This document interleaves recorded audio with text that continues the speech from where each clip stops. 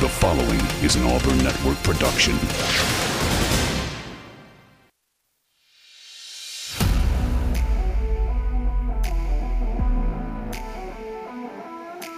You are on the line. Live on ESPN 1067, Auburn Opelika's sports leader.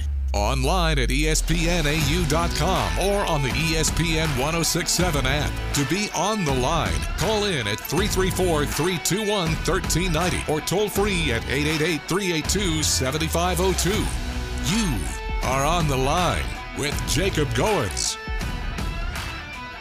You're on the line here on ESPN 1067, Auburn Opelika sports leader. Happy Thursday, everybody. Hope you're doing well on a overcast but a beautiful day here in the Auburn-Opelika area. This is On the Line, the show that tells you like it is and holds nothing back. My name is Jacob Goins with you on ESPN 1067. We are inside the Auburn Plaza Bar and Lounge Studio as we are each and every day from 2 to 4 p.m. Tons to talk about on the show today. It is Thursday, October 19th, 2023. We've got some Auburn football recruiting news to talk about on the show today. It is guest heavy. You know how it is on a Thursday afternoon around here. We've got three wonderful guests on the show today. So we're going to start by talking some Auburn football, some recruiting news, continue to look ahead to this weekend with Auburn and Ole Miss coming up on Saturday. Want to look around college football as well, start looking at some of those big matchups this weekend. We've got some news in college football as well up in Ann Arbor.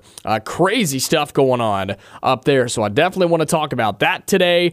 No Brad Law from the Auburn Sports Network. Had a last-minute meeting that he had to get to, but it works out okay. We're going to miss Brad, but he will be back with us next week. But this morning, I got to sit down with Auburn's head volleyball coach, Brent. Great friend of mine. If you have not been keeping up with the program, they are doing some really, really special things. And I sit down with him once every couple of weeks, and we talk about his program. And so I've got that interview for you. That was this morning, sat down with him as they have a game coming up, a match coming up tomorrow and on Sunday in Neville Arena. So that'll be at 2:30. Then, at 3 o'clock, we're going to be joined by head coach Keith Etheredge from Auburn High School football. Didn't have him on last week. They had a bye week, but back in the rotation this week as they got their win over Opelika a couple of weeks ago, and they have Central coming up tomorrow. So, excited to talk to him at 3 o'clock. And then, of course, Chris Gordy, host of the Locked On SEC podcast, will join us at 3:30. So, it is a busy show today. There's no doubt about it. Very, very busy, but how are you doing today? What's on your mind? What do you want to talk about? 334-321-1390. That's the number to get you through to me. Give me a call. I want to hear from you on the phone lines, 334-321-1390. Tons to talk about, and as I mentioned, want to start with the news, some Auburn football recruiting news, which it's interesting because we've been talking about Auburn football recruiting a little bit in the last few days, have we not? We've been talking about it, and we've been talking about it from the fans, from you, the fan, the listener, about maybe a little bit of concern there, right? About having some concern when it comes to recruiting since Auburn is on this little bit of a skid here in the middle of the season. Well, didn't really affect Kendarius Reddick, who is the #1 athlete in 2025, who is a massive get for Auburn in the 2025 class. Kendarius Reddick ranked number 41 player overall, #1 athlete, and the #7 player in the state of Georgia in the 247 composite rankings. And he announced his commitment to Auburn earlier today. He visited Auburn in the spring and then came earlier this fall. And what a massive win this is for Auburn to get this young man. According to the article by Christian Clemente, good friend of ours over at 247, says he's 6 foot and 165 pounds. He was being primarily recruited as a defensive back, had major offers from Arkansas, Alabama, Ole Miss, Florida, Michigan, Kentucky, Georgia Tech, Tennessee, and UCF. That's a lot of big-name schools. How many SEC schools is that? 1, 2, 3, 4, 5, 6, plus Auburn, so 7 SEC schools. Half the conference wanted this guy, including Alabama, including Michigan, out of the Big Ten. And he chose Auburn. The number 1 athlete in the 2025 class. He's a top 40 player overall in 2025.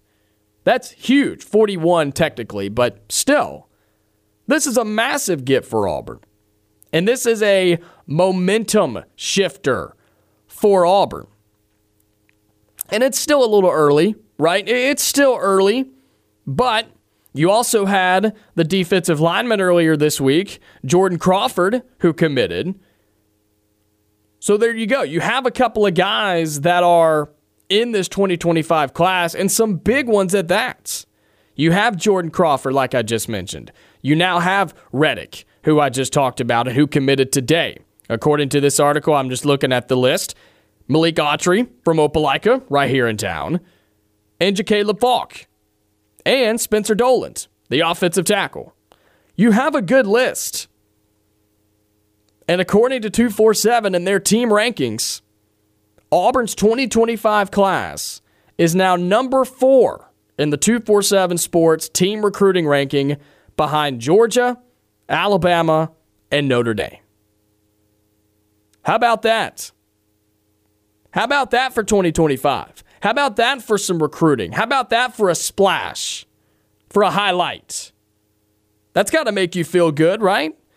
As an Auburn fan, does that give you any more confidence? Does that give you any more excitement about what is happening with this program?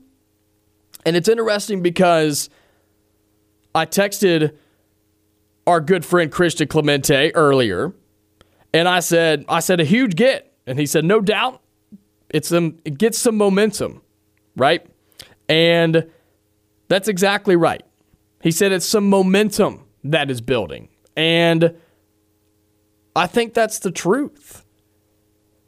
And there's been some concern from you, the fan, and the listener, again, because of what has happened this season with the 3-0 start and now the 3-game slide.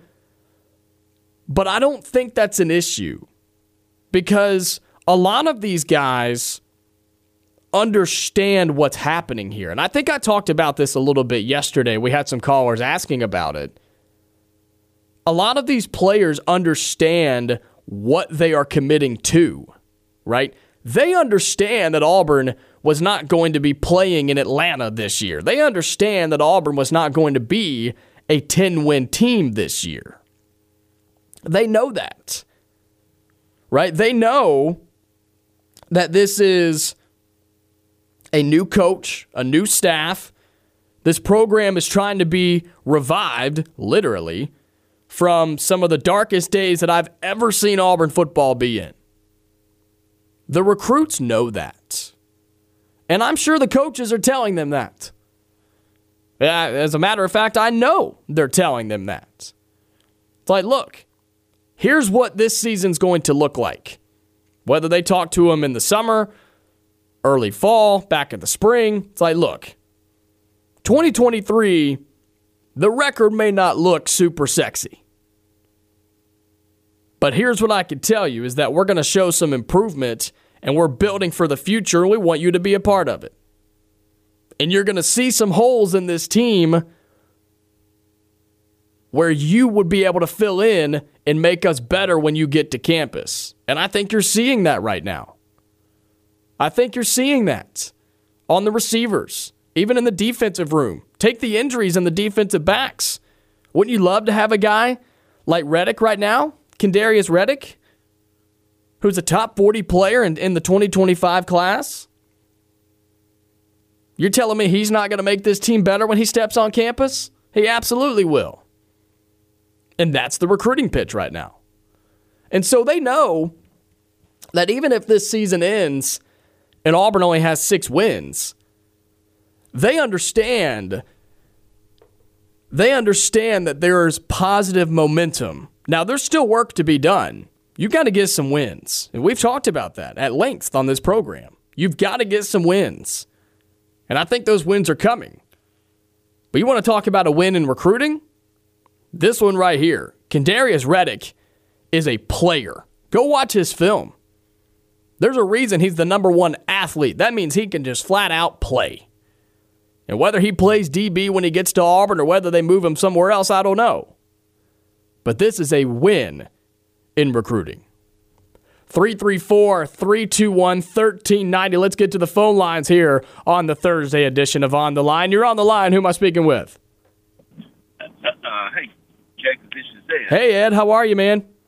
I'm doing fine. Let me put that seatbelt on so you don't just come out of a convenience store. I was going to call you about a couple of things. Okay. And one of them was,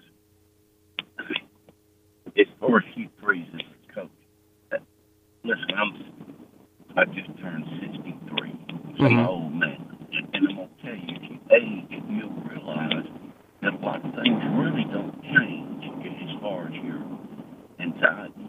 And you say you've got to get the quarterback into this conference. You've got to open up. Hugh Freeze has got to get into his conference and open things up and just let things go however they go. Listen, have you ever watched the movie of the Lambs? The what? I'm sorry? Silence of the Lambs. Yeah, yeah. Hopkins. Yeah, in there, one of the big clues was, how do you know what a man is? And it's, what is he saying? Look at what he covets. Mm-hmm. What he covets right now is recruits.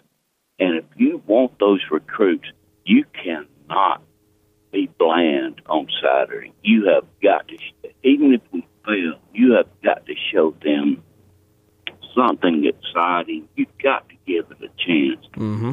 But I was going to ask you about something else on the program that come on before you. The host intimated that if Georgia won out, they didn't deserve to be in the college football playoff. Mm-hmm.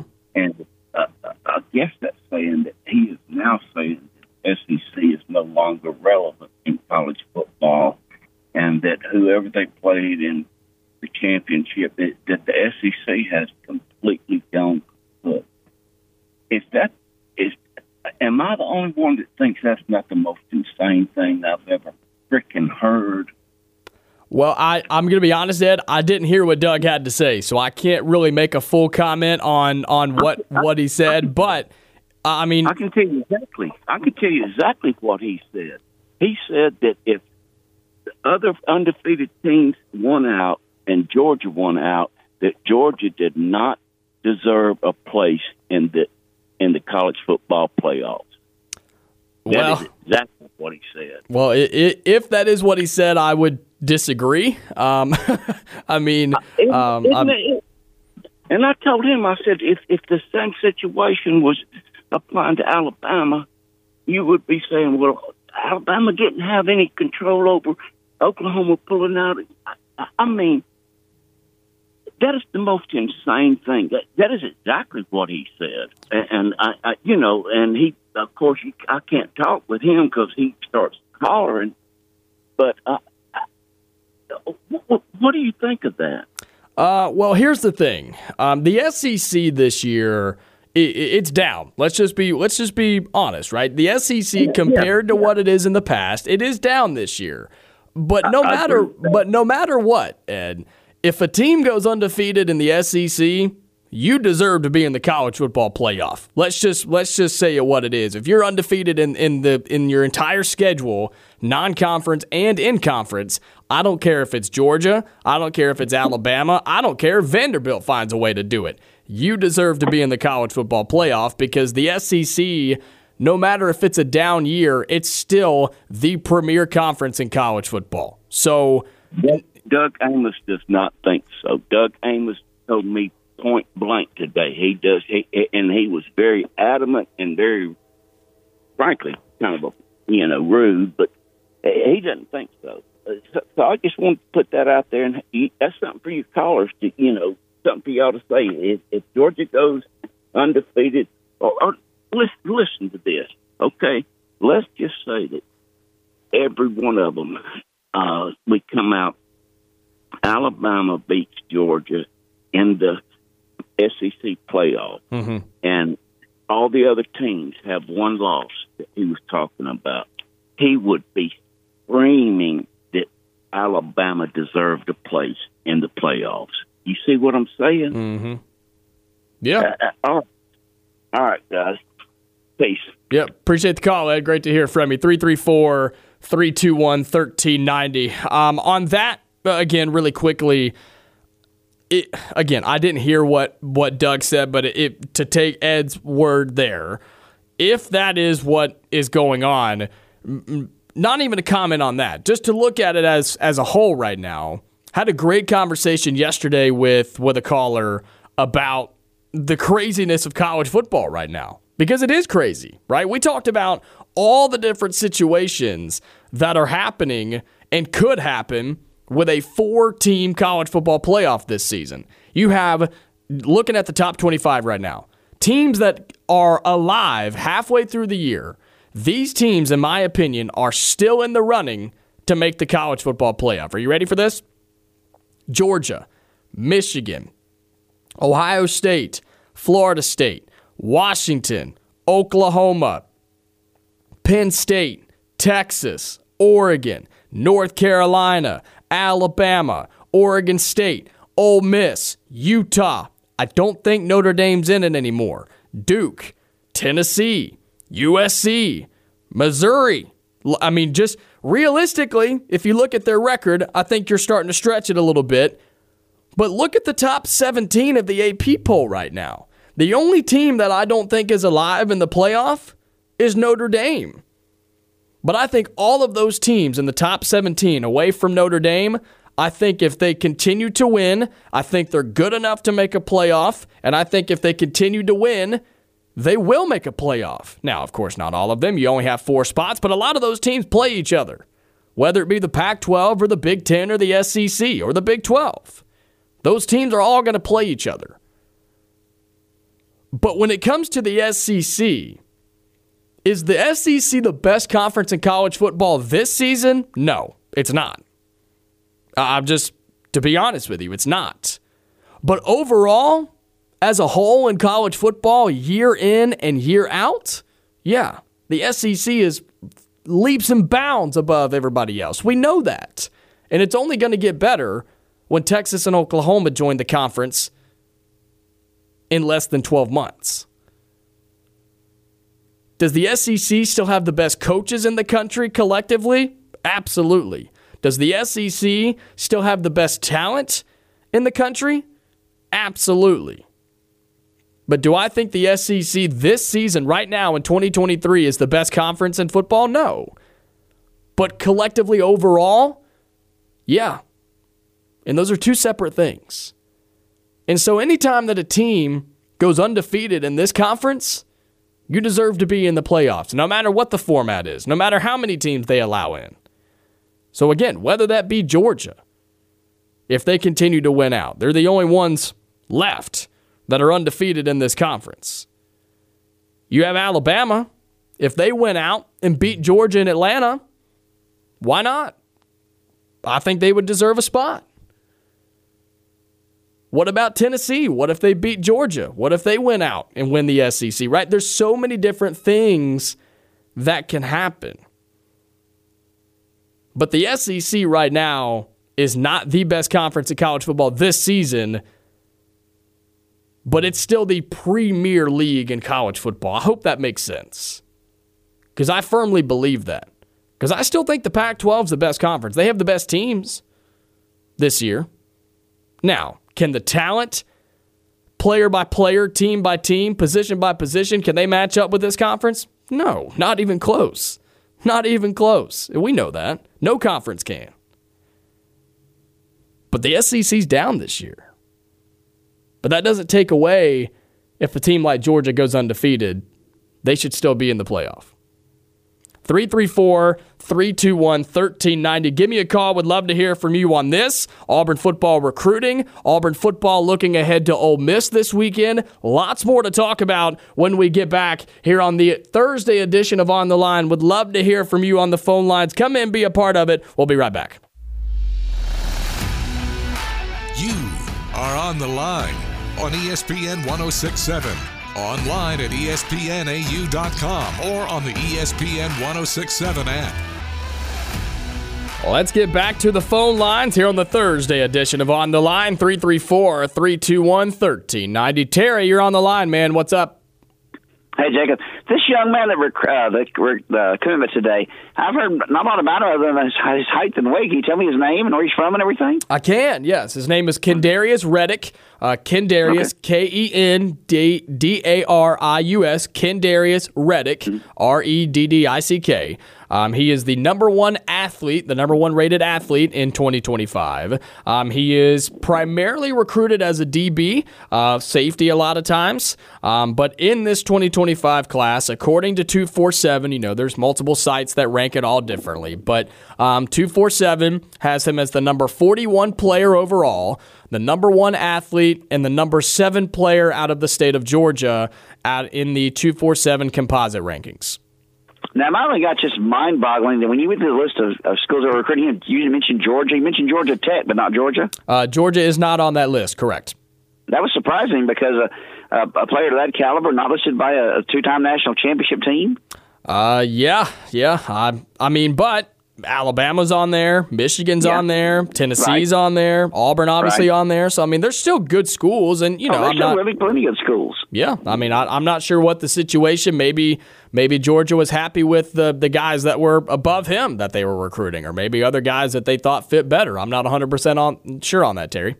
Or maybe it could be it's like kids out of Auburn to go to Alabama, or kids out of Tuscaloosa that come down to Auburn. Yeah. They've just been beat over the head with it for so long and so often, they want to get away from it. I don't know that. Yeah, but, that happens too, or maybe could have been a thing where Georgia, and not that Georgia gets scared of Auburn by any means, but maybe they saw Auburn pushing so hard and they were like, we're just not, we're not going to waste our time there, and we'll go somewhere else. I don't know. I still can't get over Auburn, Alabama. Neither one recruiting Phillip Rivers. Yeah, you're right about that.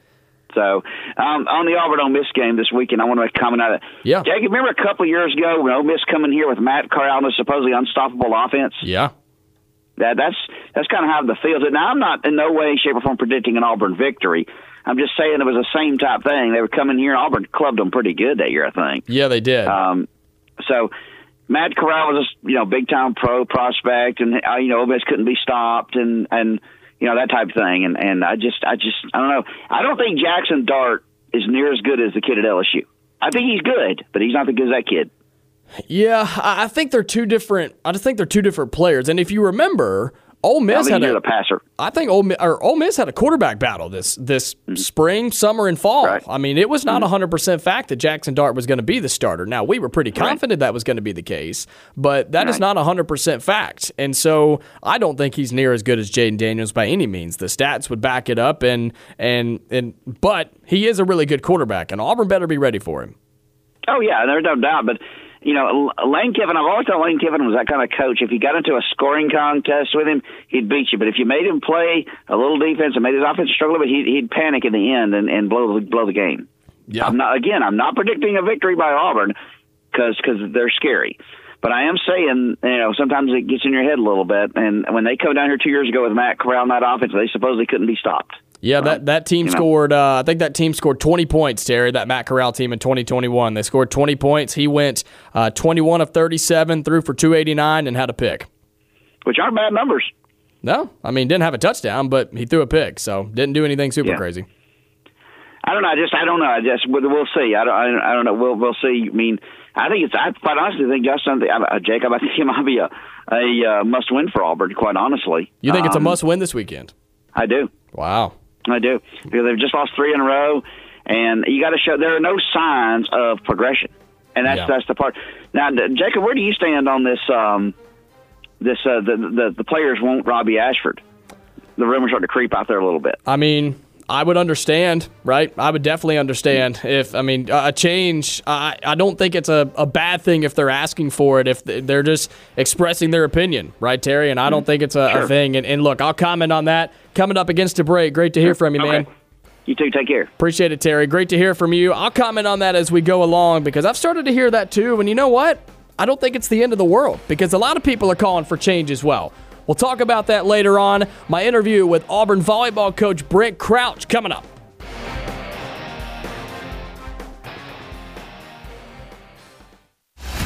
You are on the line with Jacob Goins on ESPN 106.7, Auburn-Opelika's sports leader. 30 minutes into hour number 1 here on the Thursday edition of On the Line, the show that tells you like it is and holds nothing back. My name is Jacob Goins with you on ESPN 106.7. Well, we normally have Brad Law from the Auburn Sports Network on Thursdays who joins us at 2:30, but he got tied up in a last-minute meeting. So this morning, I was going to play this for you tomorrow, but it works out just fine. This morning, I was pleased to be joined by Auburn University's head volleyball coach, Brent Crouch. Great friend, great guy, great coach. And I've talked to him a couple of times throughout this season. And as I mentioned, if you're not keeping up with Auburn volleyball, you need to get on the train because people are starting to pick up on it. This is a really good program. Top 25, 7 weeks in a row. They went on the road and swept a top 10 Florida team, beating them for the first time ever at their place. Just great things happening. And so they've got home matches this weekend, tomorrow night on Friday, and Sunday afternoon. With a home football game squeezed in between, there's no reason for you not to be at Neville Arena, whether it be Friday or Sunday, to watch this Auburn volleyball team. I sat down this morning with Auburn volleyball head coach Brent Crouch.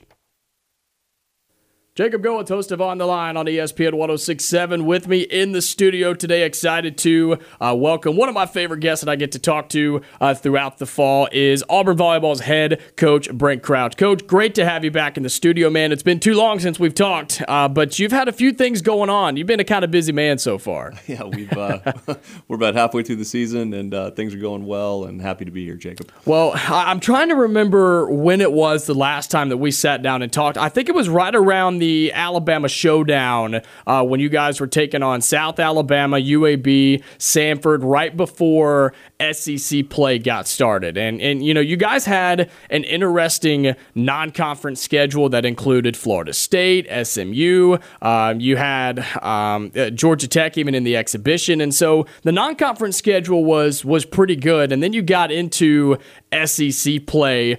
Going into that, was there a confidence with this team going into what is a really, really tough conference in the SEC? I know that's kind of far back in September, so over a month ago. But what was the confidence level going into conference play like? You know, it was very confident, especially after the Florida State SMU weekend. You know, both of those teams are, I think they're both right around 30, 29 in the computer rankings, RPI stuff. So those are both top 50 wins on the road. Florida State at this point, actually SMU too, I think they have one loss in their respective conferences, 6-7-1. Wow. So, you know, that was the second weekend. And those wins for sure set us on the right path in terms of confidence. After that, you know, we really have been dealing with a lot of injuries. You know, we had Kasha Anderson was out the next weekend. Bella Bell went down with an ankle injury. Zoe was out a little bit. Sarah was out a little bit. So really the fact that we got as many wins as we did after that was a testament to the depth that we have on this roster. We have 18 players, and they are good all the way down through number 18, and we have needed everybody on this team through the preseason. So heading into SEC play with everybody on the roster getting some time out there, I think, you know, we felt really good heading into it, and things have been going so well so far. Well, you got into SEC play. You opened up at home in Neville Arena. At the time, it was the number 3 team in the country, Florida, coming in. Probably the biggest game for Auburn volleyball inside of Neville Arena. And you get it all the way down to the wire in the 5th set, and you fall just a little bit short. How was the response in the locker room after that? Again, I know this was about a month ago now, and there's been a lot in between there, but That was a tough loss, I feel, for this team. I'm curious on what the response was, and we're going to talk about how they've responded since, which has been really well. But after that game in particular, what'd you see from your squad? I didn't know exactly how they would respond. My message right after the game was, I hope you're taking away some confidence for this. You were right there. You had a chance to beat this team on your home floor. I'm really proud of the way you played, and I hope you're walking away here thinking, yeah, we're a really good team and we can play with top teams. And so that was the message I gave them. But the message they gave me, over the next couple of days was just a lot of anger. Frankly, they were like, I don't think they've liked that message that I gave them. Like, hey, we don't need you to tell us that we're good enough to play with these teams. They know it. Yeah, they absolutely knew it, and they were ticked off that we really just let them off the hook. We were ahead in that fifth set. We were ahead in that second set that we lost, and we just kind of made some errors at the end. And they were very excited to get back on the road and play them. We played them only a couple weeks later, and so the response, immediately was no one was hanging their head. It was really just frustration and like, set them up again. Let's go play them tomorrow. Yeah, and I think that's got to help, right? I mean, knowing that, when you look at the schedule that they were in their sights, right? You knew that you had another chance at that team. It wasn't one of those games where you only see them once in the year and you're like, well, crap, now we don't have another chance unless we see them down the road somewhere in postseason play, right? That had to help to be able to look at the schedule in just a few weeks and say, okay, now we have a chance to do it to them on their home floor. Yeah, I really think so, and we had some really good practices after that, leading up to that road victory, and which I'm sure we'll talk about in a second. Of course. Then South Carolina on the road too was a great road weekend for us. But I think this team is very confident, and they're excited to play the best teams in the country, and they expect to do well. Well, since that Florida loss, your team has bounced back extremely well. You had the win over Ole Miss. You dropped a tough one on the road at Arkansas, a top 15 program. That was a 3-0 defeat there on the road. But then you go and you beat Georgia, and then you get to that game against Florida on the road. And I don't think Florida at the time was still a top 10 team in the country. And I think it would be silly for people to assume that, or for somebody to say, yeah, I had Auburn going and sweeping Florida on the road, given what happened just a couple of weeks before. But that's exactly what you guys did. You went on the road to a top 10 team and beat them for the first time ever in Florida, and a sweep in Gainesville. Take me through it. I mean, the emotions have to be incredible for you and your team. Yeah, the team showed up with just tons of energy in the morning. We had a little practice. You could see them kind of just feeling good, and I knew that we'd show up and play a good match. I didn't know, you never know where it's going to go, right? You got to play the game. But it was kind of back and forth in the first set, and we got some momentum right at the end there, tied it up 23-23. We get one more point, and then Maddie Shear stuffs Anna Dixon on the left side. She's so good. Yeah, just straight down, to win the set.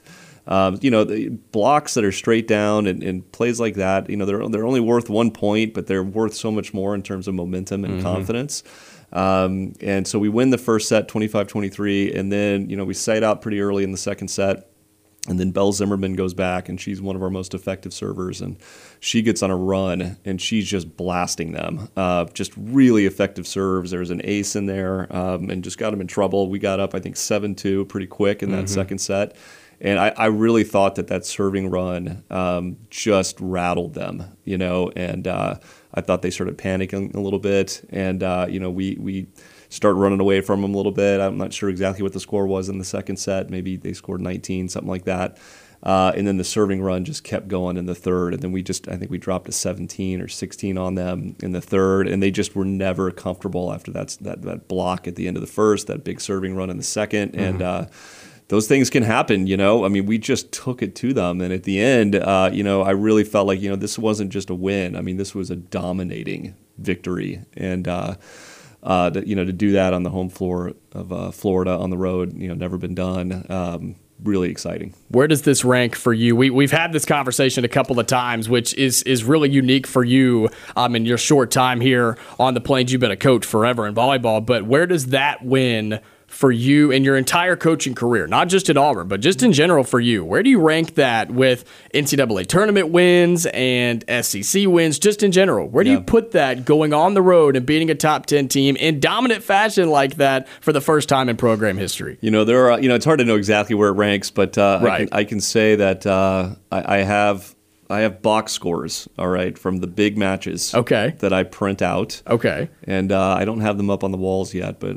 at some point I'll frame them and I'll get them up there. You go. But I've got only 5 of them in my entire coaching career that I have printed out that I thought were just, program-defining wins. And one of them was Creighton last year in the first round of the NCAA tournament on the road, and the other one was Florida this year on the road. Those are the only 2 I have printed out, from my time here at Auburn, and they – they're up there. I think I have 5 printed out total for my whole career, so that's where it ranks for me. Well, these are definitely program changing and program defining wins. I mean, that's exactly what these are. When you can do something that's never been done in your program's history, and you do it in dominant fashion in response to what had just happened a couple of weeks ago. I mean, that speaks really, really highly of you as a coach, your entire coaching staff, and all of the girls that you have on this team. When you look at this squad leadership-wise, who are you seeing throughout, especially after that Florida loss, leadership-wise? Who's stepping up? Who are the loud ones on this team and rallying people together after a loss against Florida, or even on the when you got swept against Arkansas, to really rally together for what's been a really good stretch in SEC play? Yeah, we don't have team captains on our team. But that doesn't mean we don't have leaders. And the reason we don't have team captains is because I just think there's times and places for everyone on the roster. When you've got a smaller roster like this, there's always a time and a place for somebody to step up and do something and lead in whatever way they're ready to lead in. And after that match, people who are typically vocal on our team, Jackie Barrett is vocal. She's our senior setter. Been doing it a while, just incredibly competitive and confident as a human being. Jordan Sinnis, who is actually redshirting this year, is one of our vocal leaders, actually. Okay. Yeah, she is. So from the sidelines then? From the sidelines, okay. So she's, when fans are watching us, when they show timeouts, the staff typically meets for the first 30 seconds or so and doesn't talk to the team, lets them cool off, get some water. But during that time, you will almost always see Jordan Sinnis leading a talk in the huddle. That's awesome. All right, yeah. She's coming off some injuries, so hasn't been playing this year. But she's somebody that I know the team looks up to.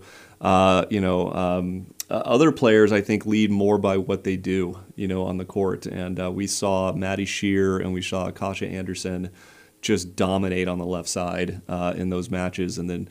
Kasha got some recognition from the NCAA, blasted through all their social media channels. And then the next Monday, Maddie Shear gets National Player of the Week. How many times have you had that in your career? I'm curious. I think I've had one other time. Wow. I think that was when I was coaching at USC. That's not just SEC Player of the Week or anything. Like, that is National Player of the Week. I mean, that is the best volleyball player in the country for this past week. And that was a huge honor. Oh, huge deal. The last one I had is currently on the USA national team. Okay, well, that's a pretty big flex. yeah. You're not. If you get recognized like that, then you're one of the best players in the country. That's awesome. Yeah. Well, not only did you have that, this team has been ranked in the top 25 for weeks and weeks and weeks now, and that's something that has not been done in Auburn volleyball. You got ranked for the first time, and I think it is a huge deal not only to get ranked, but coach, to keep that ranking, and I think that's extremely difficult to do. Absolutely. It's been 7 straight weeks now. And, it's just even more of a big deal because, I mentioned these injuries before. I mean, we have really been devastated by them. When we lost to Arkansas, part of that loss was Arkansas was good, but it was also our 3rd game in 5 days. That's really tough. And and Bella Bell, she was trying to come back from an ankle injury. She, probably should not have played at all against Arkansas. And then we shut her down after that. She's been done for 3 weeks. Zoe, tore her ankle up right before that game. We walked out there. Kendall Kemp, our big, dominating middle blocker, did not play. She was down with an ankle injury. So we were out multiple starters. Versus them, and they took it to us. But the fact that we've responded with all these wins since then, with just shifting lineups consistently. I'm just really proud of everybody who's been stepping up, and we're finally getting a little bit healthy, so we might see some of these players back out there, and so the confidence has been good, but I think there's also a lot of underlying confidence of like what we can become, because we really have not had a starting lineup out there since we played SMU and Florida State. Talking with Auburn's head volleyball coach Brent Crouch here in the studio. As we look ahead, you got the win on the road against Florida. You backed it up with a win on the road at South Carolina. You had 3 straight road games in volleyball. Does that happen a whole lot in conference play? I feel like, when you look up and down schedules, that doesn't seem to be a common theme. Yeah, it's scheduling is always one of these things that all the coaches, would like There's to be better. There's always a complaint, right? Yeah, we're always going to right. complain, about it. So, you deal with the cards that are dealt you, and But it was tough. It's good to be back at home here against Missouri, and looking forward to a good match. They're 36, I think, in the RPI at this point. So they're not ranked overall, but if we can get a win against them at home, that's another top 50 RPI win, and our resume is really looking good for an NCAA tournament bid. Yeah, that's awesome. Well, Missouri coming up this Friday, and then you have South Carolina on Sunday. Friday 6 p.m. First serve there in Neville Arena. Sunday is 1 p.m. against South Carolina. So 2 perfect opportunities with a home football weekend. You've got plenty of opportunities to come out and see Auburn volleyball. I'm reading it's Dig Pink on Friday and Disney Day on Sunday. Was that your idea? Was Disney Day your idea, Coach? No, I'm not going to claim Disney Day as my idea, but I can tell you my 2 sons are pretty excited about it.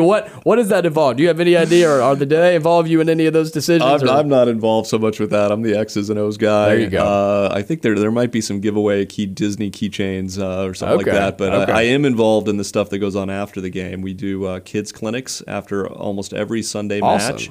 And our players run that, so kids that come to the games and want to play a little volleyball, and just hang out with our players afterward. It's usually about 20 minutes or so, do a little passing, a little setting, and I don't run it, they run it, and it's just a great opportunity for families to connect with some of our players. That's great. That's really, really neat. Well, you're looking at about the back half or maybe the back 2/3 of the schedule now in SEC play. Anything that you want to see from your team? You have to be just overly top impressed so far with what you've seen, but as you get deeper into SEC play, what are you looking for from this team as you go on through what's going to be some really tough matches in the next few weeks? Yeah.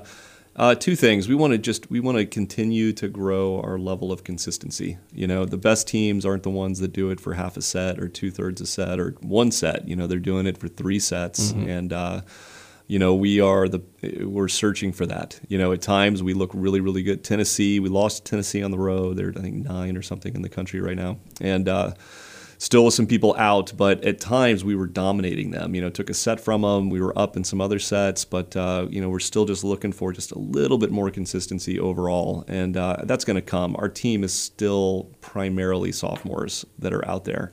That's so crazy. Yeah, it really is. So the consistency is going to come, and we're excited about that. The other area is we want to continue to grow as a serving team. Okay. We have an aggressive style of serving, and that leads to some errors.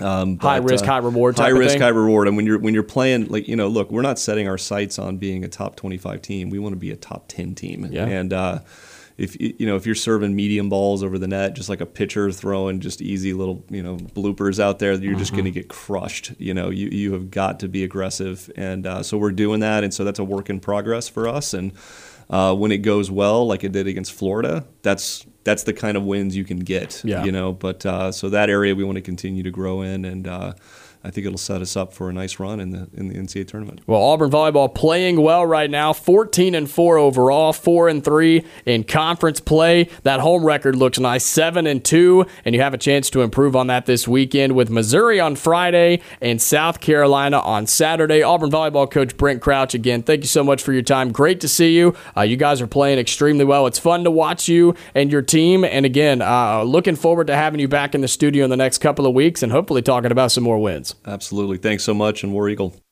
That was this morning. I sat down with Auburn head volleyball coach Brent Crouch. Love talking to him. Love giving him a chance to talk about his program because the things that they're doing right now, it truly is incredible. They're setting records and doing things that have never been done in Auburn volleyball before. So it's just so incredible to watch, and I really do enjoy talking with him and again giving him a platform to talk about this team. Go check him out. Friday, that's tomorrow, against Missouri. Sunday against South Carolina there in Neville Arena. We'll be right back. Wrap up hour number 1 here on the Thursday edition of On the Line. Noble here with Dixie Electric Plumbing and Air. We need help in the fight against breast cancer during our Catch Me in Pink campaign. Right now, our team is wearing our official pink clothing. When you catch them, snap a photo with them and upload it to our website to win great prizes. Dixie will donate $5 to the Joy to Life Foundation for each picture. Visit calldixie.com/catchmeinpink. Call Dixie and it's done. License number 15033. You've waited 279 days for game day, ready to cheer on your favorite team on 12 Saturdays. One new camper van to tailgate with thousands of your closest friends. You love all seasons, but this one is special, like your one and only bank. Troy Bank and Trust has a location near you.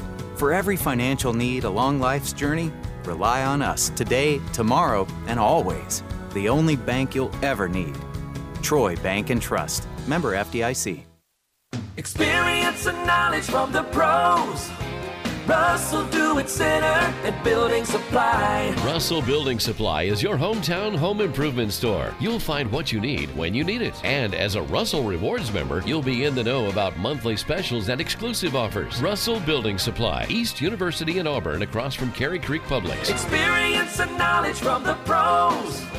Russell Do-It Center at Building Supply. You are on the line on ESPN 1067. Call in at 334-321-1390 or toll free at 888-382-7502. Wrapping up hour number 1 here on the Thursday edition of On the Line. Again, big thank you, shout out to Auburn's head volleyball coach, Brent Crouch. I've really enjoyed getting to know him over the past couple of years and really in these last few months, bringing him in the studio. Sat down, that was this morning. Sat down with him this morning and got to talk with him and talk about that program. And look, they're on a roll, man. They're on a roll. So go check them out this weekend. Auburn Volleyball. He was telling me about all the things they're doing for the kids and everything they're doing with that program. So go check them out. As we wrap up this first hour, here's what's coming up in hour number 2. This is when it really gets busy on a Thursday. We're going to have Auburn High School's head football coach, Keith Etheredge. He'll join us on the phones coming up at the start of hour number 2. So right there at that 3 o'clock hour, he'll join us as he does every Thursday. Didn't have him on the show last week. They had a bye week, so figured we'd give him the week off. He will join us coming up in the next couple of minutes. If you remember, 2 weeks ago, Auburn played Opelika, and this game came down to a singular point in the last 10 seconds on a game-winning touchdown scored by Auburn High. We're going to talk to him about that game, about that drive, about that play, and what they took into the bye week and how they're preparing for an undefeated Central Phoenix City Red Devils team coming in to the Duck tomorrow night. So really looking forward to that conversation coming up in just a few minutes. Then we're going to have Chris Gordy, host of the Locked On SEC podcast, my longtime Thursday guest.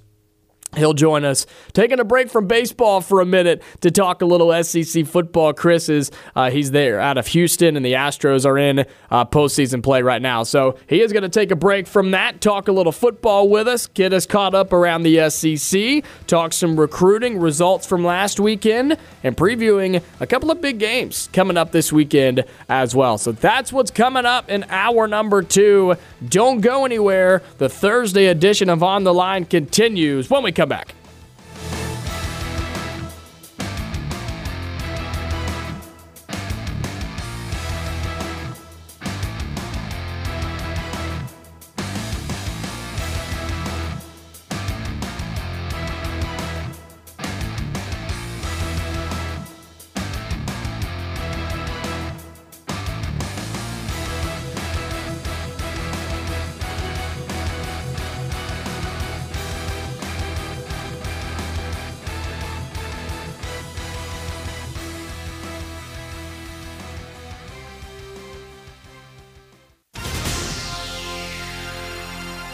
The following is an Auburn Network production.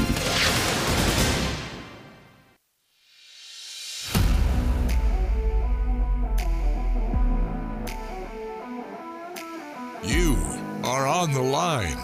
Live on ESPN 1067, Auburn-Opelika's sports leader. Online at espnau.com or on the ESPN 1067 app. To be on the line, call in at 334-321-1390 or toll free at 888-382-7502. You are on the line with Jacob Goins. You're on the line here on ESPN 1067, Auburn-Opelika sports leader.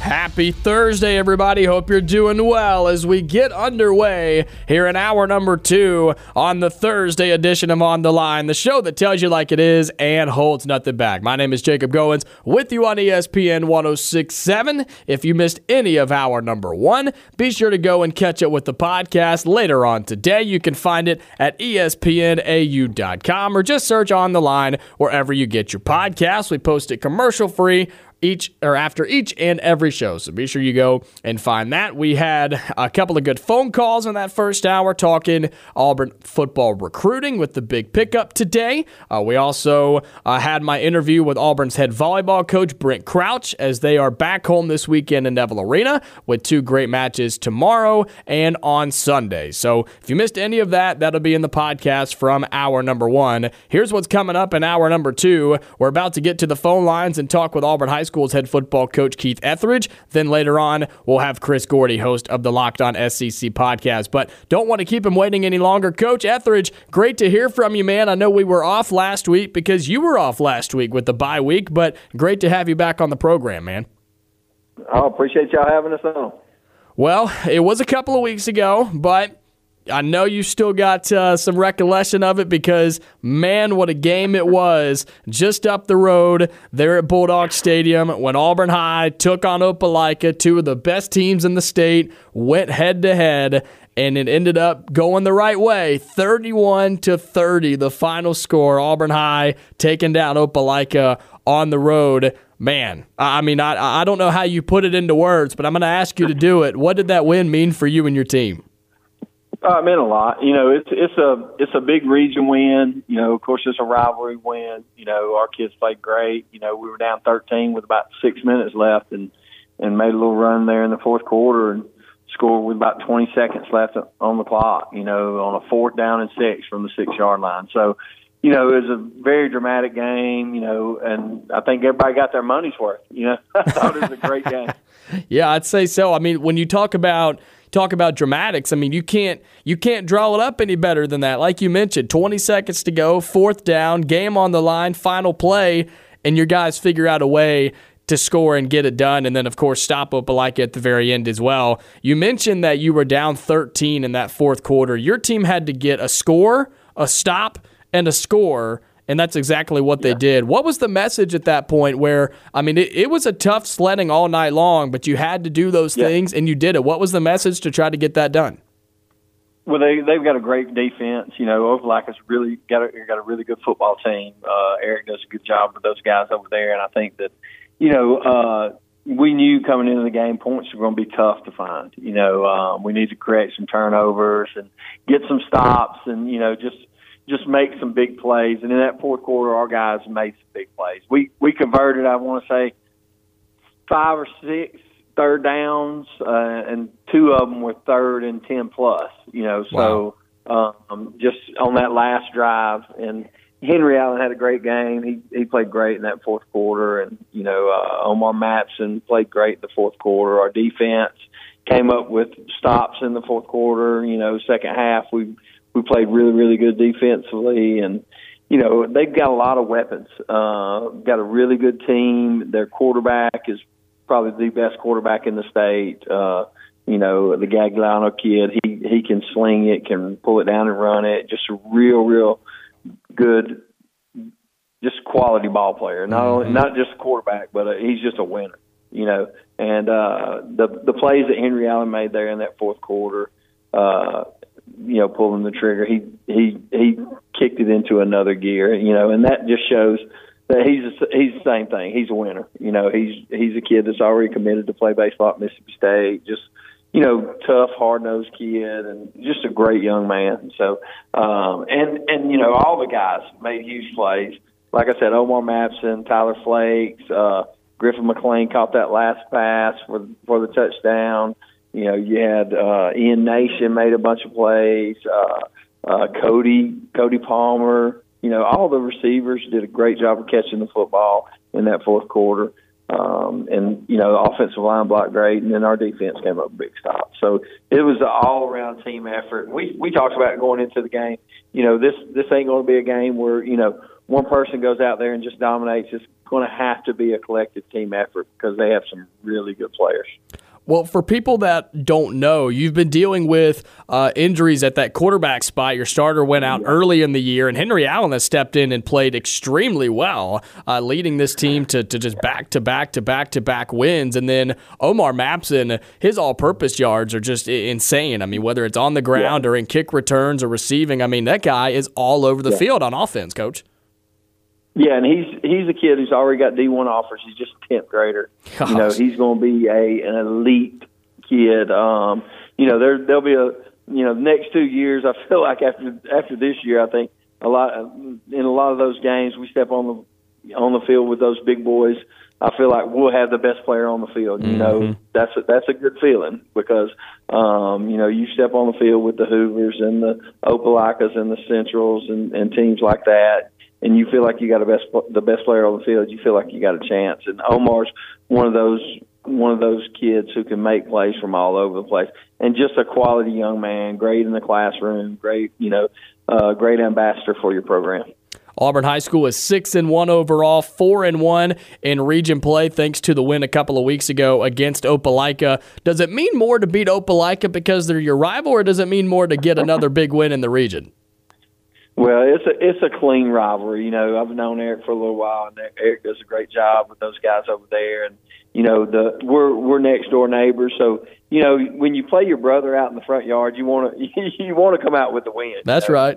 You want to beat your buddies sometimes a lot worse than you want to beat, you know, guys that you don't know. So yeah, it's great to get that win, but again, you know, you want them to win a bunch of games too. We want them to win every game but one, or two, even when we play them in the playoffs. That's right. We had to play them again in the playoffs. So, but you know, we root for those guys because a lot of those guys are guys that my kids are friends with. Yeah. So they're rooting for them, you know, on other weeks, and you know, we just want to get that win when it comes down to us playing them. And I think that after that game, you know, our guys were super happy, and you hate for anybody to lose a game like that because it was such a great football game. But you definitely want to come out on the good end. Well, it was a really, really good game, 31-30. Auburn High taking down Opelika just a couple of weeks ago. We're talking with Auburn High School's head football coach, Keith Etheredge, during the Thursday edition of On the Line here on ESPN 106.7. You went in after that on a much-needed bye week, Coach. And hopefully that was a chance for you guys to kind of rest up, get healthy, kind of regather yourself for the back end of the schedule. Sort of a late bye week. I mean, you had a lot of games before this bye week came up, but you're on a 5-game winning streak. So anything particular that you guys did during the bye week to just do all of those things I mentioned, just kind of reset for the end of this season before the postseason? Yeah, I mean, you know, we gave them off Sunday. Coaches came in, just folks talked a little bit and, you know, watched a little film and stuff. But gave them off on Sunday, came back in Monday, went for about an hour and a half, you know, just did a lot of walkthrough stuff and things like that. Did our regular week, Tuesday, Wednesday, Thursday, then Friday. Gave them off on Friday, and then came back in on Sunday, brought the guys in, and we started prep for Central Phoenix. Mm-hmm. So just tried to stay as normal as possible, but give them a couple of days there to get their feet under them and, you know, just try to get some of those bumps and bruises and dings and, you know, get some of that stuff healed up. And I think that, you know, we're getting to where we're a little more healthy. Yeah. I think the week off helped us a little bit. I mean, we still got guys that ain't gonna play because of injuries and stuff. And we did lose one guy during practice last week. But that happens at this time of year, man. You just can't, you can't avoid it, because if you go hard at practice, you're gonna get those little dinks and stuff. And I don't think we've lost anybody to a season-ending injury yet. So, we get some of these guys back,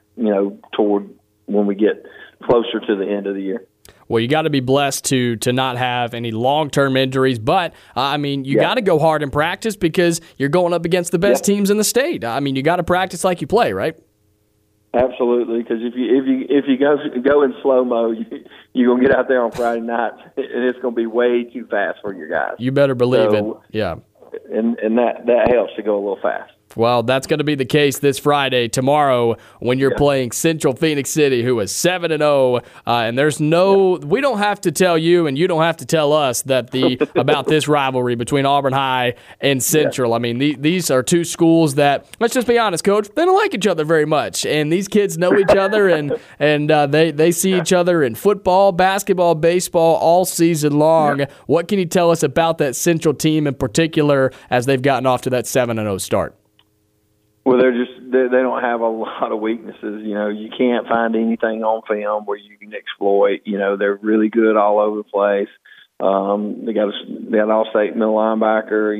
Their defensive front's really, really good. Got an Alabama commit. Got on the back end, I think 3 or maybe even all 4 of those guys have D1 offers. So and over at receiver, they got 3 guys who can, 3 or 4 guys who can really go. One that's one of the top 5 receivers in the nation, with the Coleman kid. The quarterback's having a breakout year this year. He's throwing the ball, really, really well.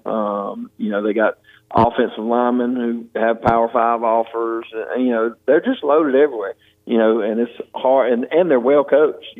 Patrick does a really good job, and I think that he's got one of the best teams he's had in a long time. I think they're more talented than they've been in a long time, and that's why they're ranked number 1 in the state right now. A game like this really is cool to me in the sense of when these two teams get on the field, whether it's your offense versus their defense or their offense versus your defense, it's schools like this and games like this that really represent and get to showcase the amount of talent that there is in high school football in the state of Alabama, which has been on the rise for years, Coach. You know that. That's what I see when I see a game like this between Auburn High and Central. Yeah, they've got so many guys who can make big plays, and that's what scares you. We gotta try to keep them from doing that, and and I think we do a good job of playing well as a team, and just getting the ball to some of our guys who we hope can make some big plays, and a lot of talent. There'll be a lot of talent on the field, tomorrow night. It's going to be exciting, and we're really looking forward to it. I told our kids the other day, how many times do you get to play the number 1 team in the state? Yeah. Take advantage of it, leave it all out there on the field, and, if you give it everything you got and you come up short, at least you can walk off that field with your head held high and, just push to get ready for the playoffs and try to get to play them again, And luckily for you guys, the field you're going to be on is Duck Sanford, and you're going to be at Duck Sanford Stadium playing at home for just the 3rd time all season long, Coach. Yeah.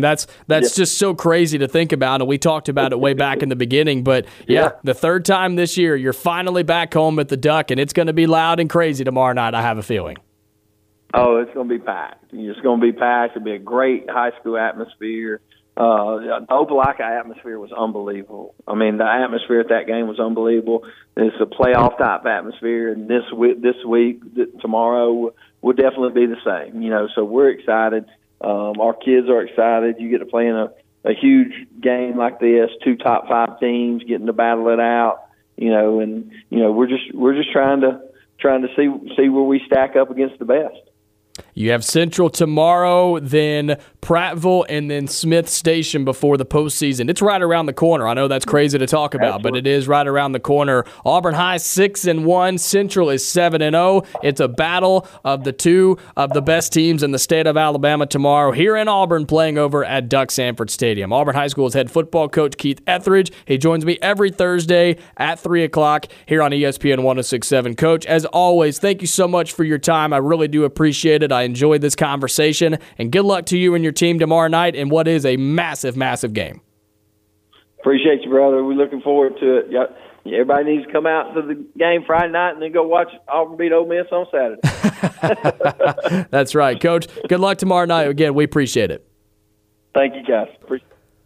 That is Auburn High School's head football coach, Keith Etheredge, who joins us every Thursday here on the show at 3 o'clock to talk about his Auburn High School football team coming off the win against Opelika, and they have the #1 team in the state coming in tomorrow, the Central Red Devils. So should be a really, really good game. If you cannot make it out there, of course, you can find the radio broadcast over on our sister station, Wings 94.3. Scott Bagwell, Rob Pate, Jack Hutton, all those guys will be on the call. Pre-game 6:30, kickoff at 7 over on Wings 94.3. Also tomorrow night, you got to flip back and forth. I'll be on the call for Lee Scott Academy. We'll be on the road at Fort Dale, taking on the Eagles of Fort Dale. This game for us is for the 2 seed overall in our playoffs. And so for our region, this is for the #2 seed. Glenwood's #1. Lee Scott is #2. Fort Dale could take over #2 if they were to win tomorrow night. So, and what that means is whoever gets the 1 and 2 seed, you get a first round bye, host the second round before going on to the state championship game. So tomorrow's a big game for Lee Scott, but man, Auburn and Central, that is a massive, massive game. I mean, I don't have to tell you how big that is. And like I told him, it's these types of games you are seeing D1 talent, SEC Power 5 level talent playing high school football. Like, it is really incredible to watch, and I hate that I won't be able to be there, but I'll get word about it. I'll watch film on it. I mean, these are the games you want to be a part of, and so if you can't go out and see the game in person, it's going to be packed. You better believe Central fans are going to be there. Listen to the game over on Wings 94.3. When we come back, we'll talk some Auburn-Ole Miss. We'll talk some college football. What's on your mind? I would love to hear from you. We got a window here for just a few minutes. If you want to call in and be a part of the show, I'd love to hear from you. 334-321-1390, because coming up at the bottom of the hour at 3:30, Chris Gordy, host of Locked On SEC, he'll be joining us to talk about the Southeastern Conference. So give me a call. Come on in. I'd love to hear from you here on the Thursday edition of On the Line. You are on the line on ESPN 106.7. Online at espnau.com or on the ESPN 106.7 app. Back inside the Auburn Plaza Bar and Lounge studio here on the Thursday edition of On the Line. Got a few more minutes before we get to Chris Gordy, host of the Locked On SEC podcast. He'll join us at the bottom of the hour at 3:30. So let's get to the phone lines while we have a little bit of time. 334-321-1390. Mark, you're on the line, man. What's up? Hey, got a comment or two. Okay. So, I think that, in the past, and the same goes for now, that Auburn fans are a little more impatient than any other fan base that I've seen. And this is what I'm talking about. Is there anybody, when they looked before the season, that realistically thought that we would be anywhere record-wise other than where we are right now? I don't think so. I mean, it would be pretty hard to say otherwise unless Auburn, and I talked about Auburn having to beat and needing to beat somebody they weren't supposed to, which that's what these past 3 games were teams that you were not supposed to beat. So, and realistically, it was probably only going to be 1 anyway. So, no, I don't think hardly anybody should have looked to this point in the season in the preseason and said the record should be better than what it is right now. Exactly. And that point, and we looked at it in 4 games, before the season we talked, and we looked at it in a 4-game stretch. Mm-hmm. Ole Miss is the opportunity to win the one that, realistically you're not supposed to win. They're a ranked team, high-powered offense. defense is much improved over some of the Ole Miss defenses, even though it's still not, it's not. I'm not going to say it's one of the nation's best by any stretch, but it's definitely better than it's been in the past. You're right about that. That is correct. So with that being said, a lot of fans seem to be panicking a little bit, thinking that the results that we've had on offense, which I agree, they're not. It's like we can't make up our mind what we want to be. It's like we haven't decided, do we want to run the ball? Do we want to mix in the pass? And I get that. But they're afraid that the recruiting is suffering because of it, and I just don't see that. I think our recruiting started suffering maybe the last 2 or 3 years with Malzahn, and I wouldn't even say during Hartson because I don't even think we had any recruiting during that time. No, the recruiting did not exist in that time. But, I think people just need to relax because we're on pace to be, I predicted us to win 7 games, and I still think we're going to win 7 games. I think it's a solid prediction. If we get through this game, it's possible we could hit 8, win that one tomorrow, and, who knows what these next 4 are going to do. Mm-hmm. Because as hard as the last 4 were, the next 4 are going to be more manageable. You're much more manageable. And I think with the recruiting, I think Freeze is right on track with where he wants to be. He knew he had to build a team, and he knew he had to get the players in place. He's got a quarterback recruit. He's got receiver recruits. We got another athlete today. Yep. The recruits keep coming. I know we had a couple of decommits, but realistically, the one from South that committed to South Carolina, I didn't think he was coming to Auburn anyway. He had South Carolina at the top most of the time anyway. So I think we're right on pace with where we need to be. And I just think I wish Auburn fans would be a little bit more patient and give it time, give Freeze time to work his stuff, and we're going to get there. That's we're right. Definitely going to get there. It is. And all right. You bring up a great point, Mark. I appreciate the call, man. Great to hear from you. Have a good day. Yes, sir. You too, man. Great to hear from you. You bring up a really good point. Think back to the conversations and the phone calls that you, my listeners, were getting, and everybody on this station for across all 3 shows, right? All of the Auburn fans that were calling in and talking about this season coming up, right? Most of you said, I'd be fine with 7-5. A lot of you even said you'd be fine with 6-6, right? Nobody was really expecting 8, 9, 10 wins. And guess what? Auburn could lose this game on Saturday against Ole Miss and could still go 7-5 or possibly 8-4. That's what you call perspective right there, folks. 334-321-1390. Got just a couple of minutes. Let's get back to the phone lines. You're on the line. Who am I speaking with? Hey, Spectre. Hey, Spectre. You got about a minute or 2, man. What's up? I'll be quick. Both you and Mark are correct. But I will tell you this. My expectations were not high at all. I was expecting 6, 8 at best. But I do expect improvement from game to game. Correct. And I think that's what most Auburn fans really want is improvement from game to game. Mm-hmm. We don't want a regression. At game 6, we don't want a regression backwards. Or just stalling out, right? Just not seeing anything going forwards or backwards. Yeah, you and I have talked about that. I'm with you 100%. Yeah, but anyway, yeah, that's right. You're both right, and but I'll give you another perspective. But we just want progression. Yeah, absolutely. You're absolutely right. Appreciate it, Spectre. See you. Great to hear from you as well. And I think that's spot on. Auburn fans nobody is expecting this to be a 9 or 10 win season, but Spectre's spot on, and so is Mark. You got to make some progress, right? You got to be, what did I talk about in the preseason? I said I wanted Auburn to be competitive in these games. You were competitive in Texas A&M. The score may not show it, but you were. It got away from you late. You were definitely competitive in the Georgia game. You played them within a touchdown, the #1 team in the country. LSU, no, you weren't competitive. And that was a bad game. And Hugh Freeze will tell you that. This weekend, be competitive. Be in the game for 4 quarters. And then these other games coming up, give yourself a chance to win. Right? And then you're the better team, more likely. Win those games. And you've got a great chance to go 7-5.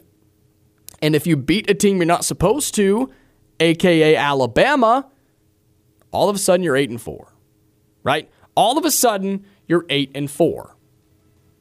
And progress has to be made to get to that point. Believe me, you've got to make progress if you want to beat Alabama, because right now, you're not beating them in the Iron Bowl. I don't care that it is played in Jordan-Hare Stadium.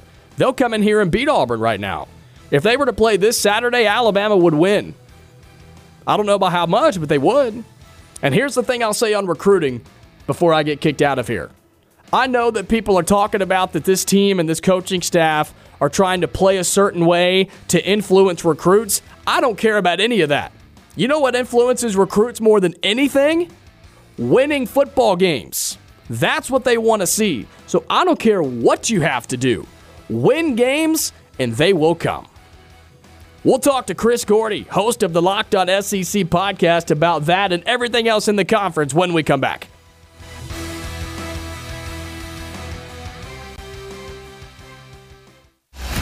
You are on the line with Jacob Goins on ESPN 106.7, Auburn-Opelika's sports leader.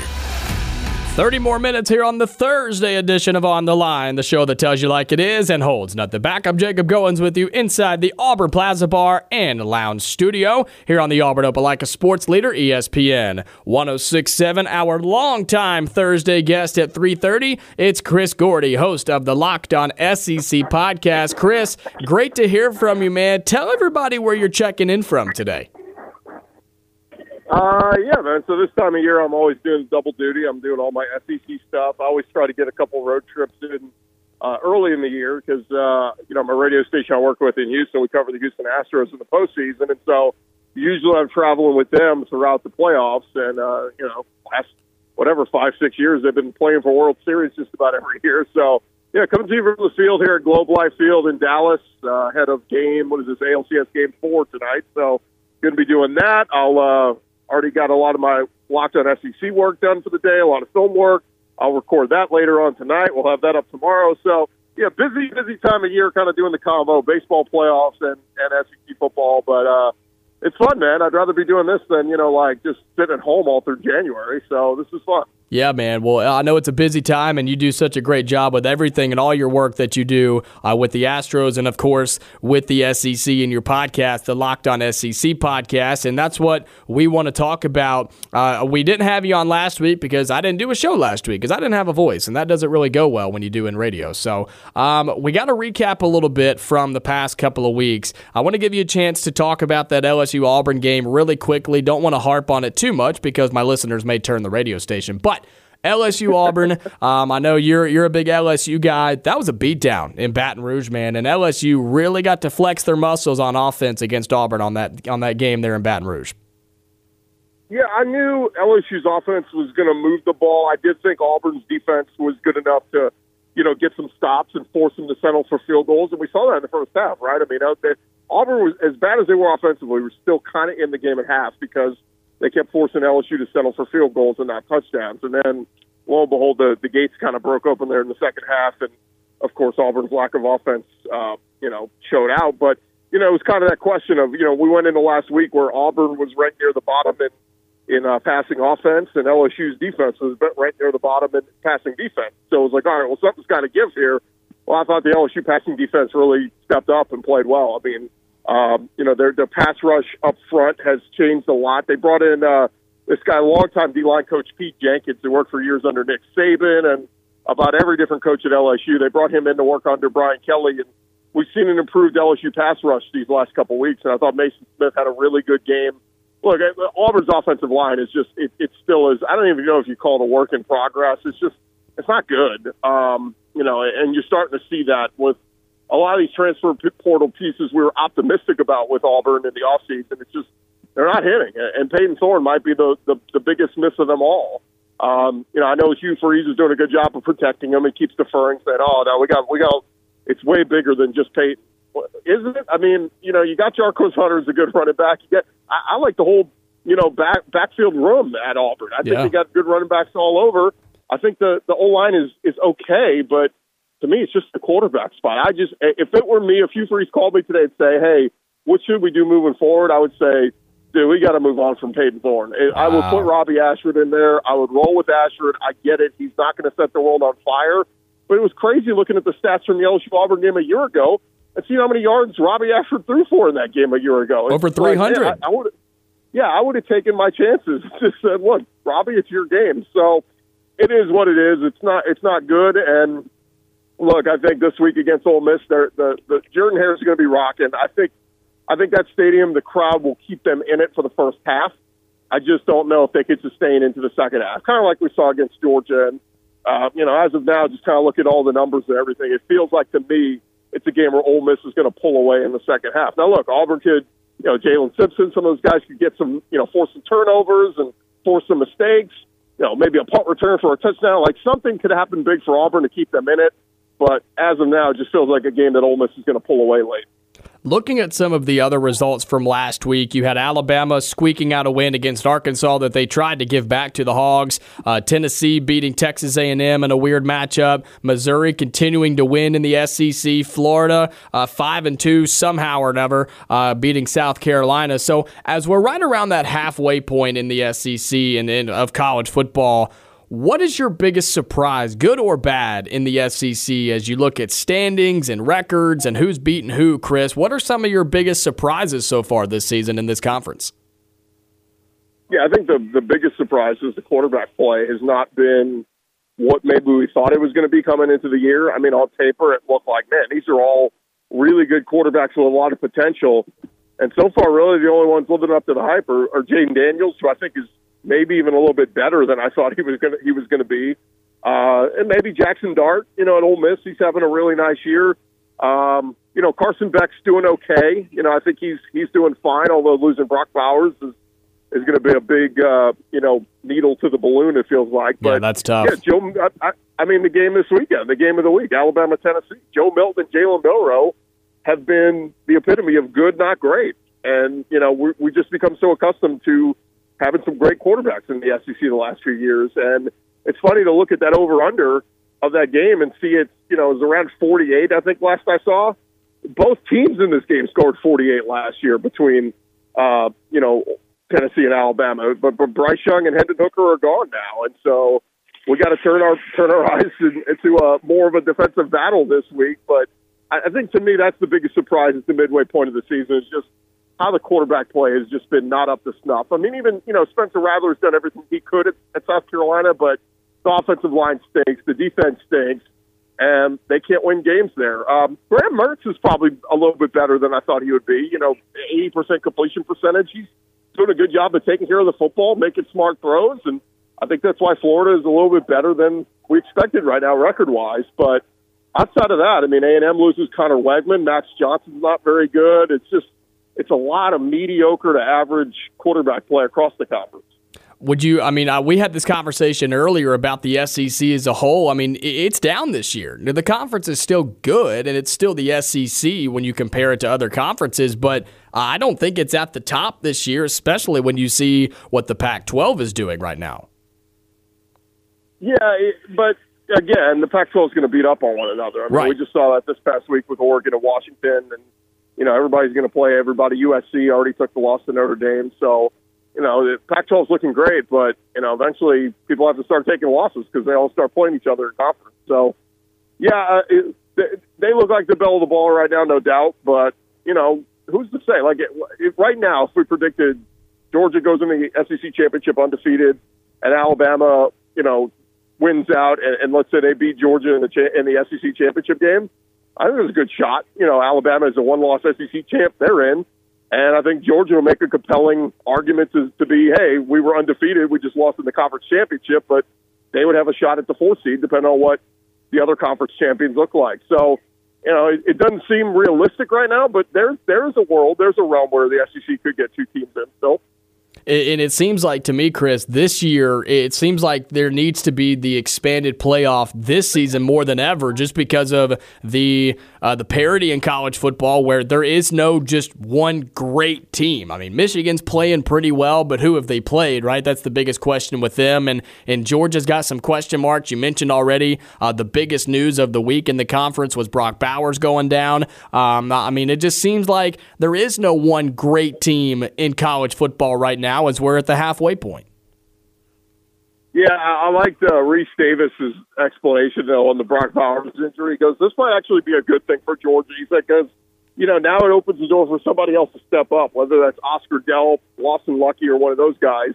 And let's say one of those guys emerges as a go-to target the next couple weeks for Carson Beck and becomes a really good tight end. Remember Dwayne Washington. He was a nice compliment. He ended up being a high draft pick and, was off in the NFL doing his thing. But, it's a funny concept to think, let's say Oscar Delp shows up and shows out the next few weeks, becomes really good, and you go, man, that's a hell of a tight end. Then we're talking somewhere around the SEC championship game, Georgia gets Brock Bowers back, and now they have him and Delp as weapons. So it's kind of a dangerous proposition of, next man up when you keep stacking 4 or 5-star recruits in every position. Next man up is a weird thing because it just is an opportunity for somebody else to develop into a monster. Chris Gordy, host of the Locked On SEC podcast, joining us here during the Thursday edition of On the Line, as he does each and every week. Looking at the games this weekend, the SEC doesn't have a ton to offer. You do have, of course, the Alabama and Tennessee game. It is the third Saturday in October. You've got Arkansas, Mississippi State, I guess, but outside of the Alabama-Tennessee game, and if Auburn-Ole Miss is interesting, it's just not all that pretty of a week in the SEC, Chris. It's not. I was just looking at the SEC Network Saturday night game with Tom Hart, Jordan Rogers, and Cole Kublik. They're doing LSU Army. That's how brutal. That's how rough this week's slate is. So it was kind of funny. I was looking at the history of that game. LSU and Army have played once before, and Army won that game at West Point, but it was in 1931. So, how about that? It's just one of those weird flukes. But you're right. It's just that time of year where we have 5 or 6 teams in the conference all on byes this week, and then next week we'll have LSU and Alabama and a few more guys on bye weeks. So it's just that time of the year. But look, I think these are these wins where we're talking about some of these teams that are still maybe not in contention for the SEC West or SEC East title, but we're talking about these are the games that will decide whether you are a 7-5, 8-4 team going to a really good bowl game, or a team that's, fighting for 6-6 and just fighting to get bowl eligible. So, some important games this weekend. I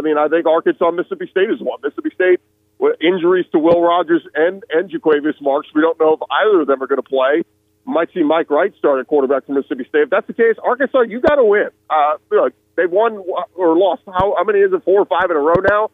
But they've all been close. They've all been won by one score. And I hate to say the moral victory thing, but hell yeah, they should take a bow for how they fought that second half against Alabama and, nearly pulled off the upset. So, I think that's an important one. And then South Carolina at Mizzou. Look, Mizzou is rolling right now. Eli Drinkwitz has those guys going, and, they don't blow that second half lead against LSU. They might be undefeated right now, Mizzou. So, big one against South Carolina. If you're South Carolina and Shade Beamer, broken foot and all, dude, you got 2 wins on the season. You lose this one, they're not getting the 6 wins. So it's a weak slate, but it's also some important games for a lot of different programs.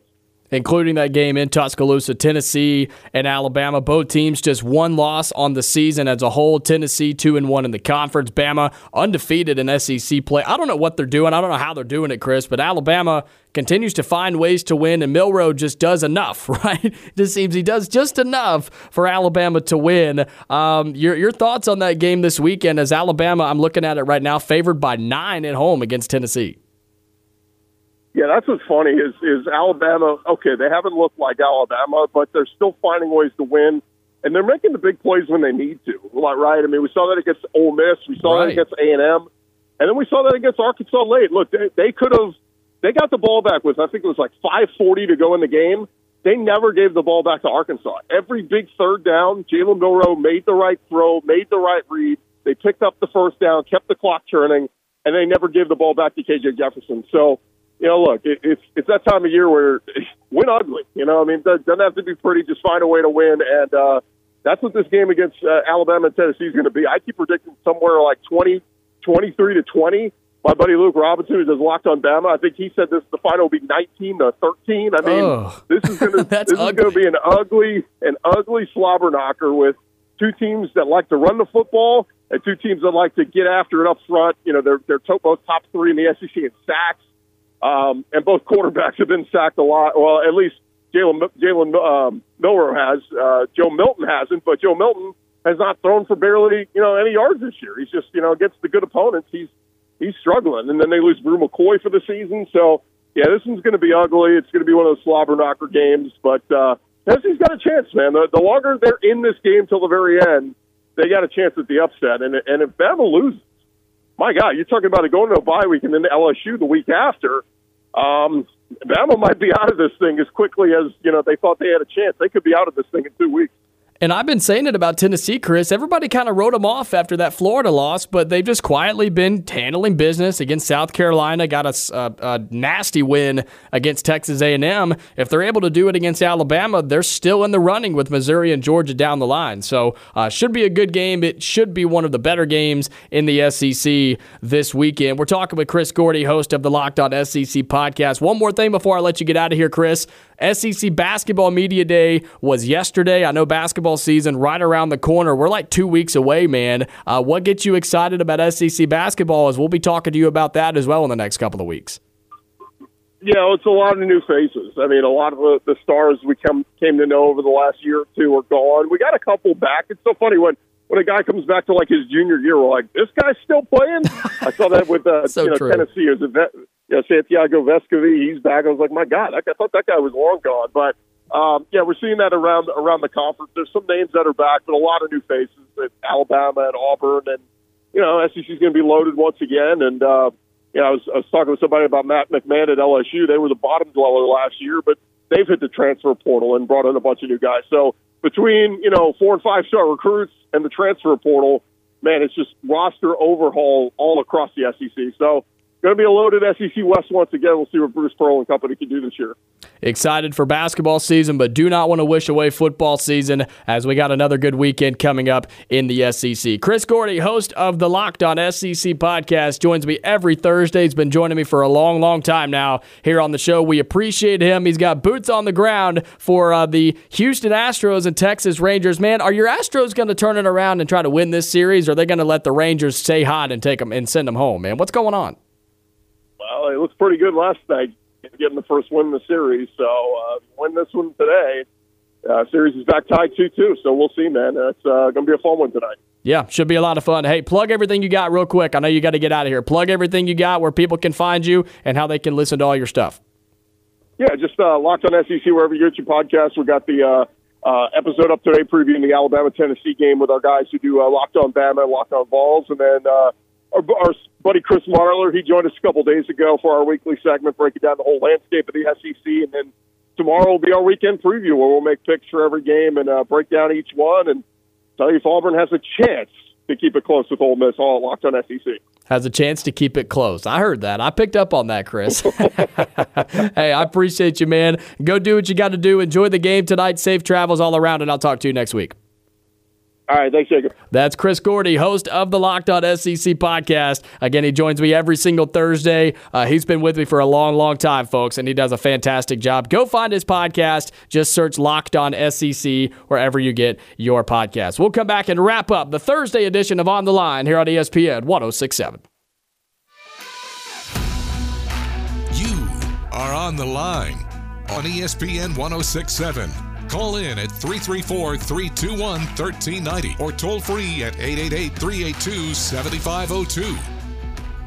Winding down here on the Thursday edition of On the Line. Big thanks to Chris Gordy, host of the Locked On SEC podcast. Joins me every Thursday talking about all things SEC. Unfortunately, it really just isn't the most exciting weekend of football in the Southeastern Conference. Like, Auburn-Ole Miss is going to be good, and Alabama-Tennessee is going to be good. But, I mean, Arkansas-Mississippi State could be good, but it's not. You don't look at that game and say, oh, man, like you're not going to carve out a time in your day on Saturday to sit down and watch this Arkansas-Mississippi State game, right? Same thing with pretty much all the other games. Like, it's just nothing crazy going on this weekend, but two really good ones. And as always, we do appreciate Chris joining us on the show and talking about the SEC, recapping what happened last week with Auburn LSU, and, of course, previewing what's coming up this weekend and talking a little basketball as well, because you had Media Day yesterday, and basketball season is right around the corner. So excited for that. Appreciate Chris joining us on the show. Also, Keith Etheredge, head football coach at Auburn High School, joined us today. And then no Brad Law today, but I did have the Auburn volleyball coach, head coach Brent Crouch, join me here on the show today as well. So all of that was today. Plus, a lot of great phone calls from you, great conversation. We talked Auburn football's newest commit, which is a big, big commit, by the way. So we talked about that today, talked some recruiting, talked a little Auburn-Ole Miss as well. Kendarius Reddick is the commit we talked about, and man, he is just, he's a stud. I mean, he is a big-time player, big-time get for Auburn in 2025. The #1 athlete, top 10 player out of Georgia, top 40 player in 2025. So we talked a lot about him, and just great conversations today. So if you missed any of the show, you know what to do. Go find the podcast right after the show today. We post it commercial-free on ESPNAU.com or wherever you get your podcast. Just search On the Line. So busy show here today. We got another busy one for you tomorrow. I'll have my interview with Auburn linebacker Eugene Asante that previewed yesterday on the Drive for Tiger Takes. I'll have that tomorrow. I've got an Ole Miss guest coming on tomorrow. Excited to talk with him. His name is Stephen Willis. He is the host of Locked On Ole Miss, so excited to have him on. And, of course, Uncle T-Bone Wade Bennett will join us in the studio tomorrow as well. So busy show today, busy show tomorrow as we get closer and closer to Auburn and Ole Miss on Saturday. I'm excited, man. I'm excited to talk some more about it. And I think Auburn, like Chris said, has a chance to keep it close. Has a chance to keep it close. And if they do that under the lights and Jordan-Hare, you just never know. You never know what's going to happen. We'll talk a lot more about that tomorrow on the Friday edition of On the Line, 2 to 4, right here on ESPN 106.7. Until then, I'm Jacob Goins. Stay safe. I'll talk to you later.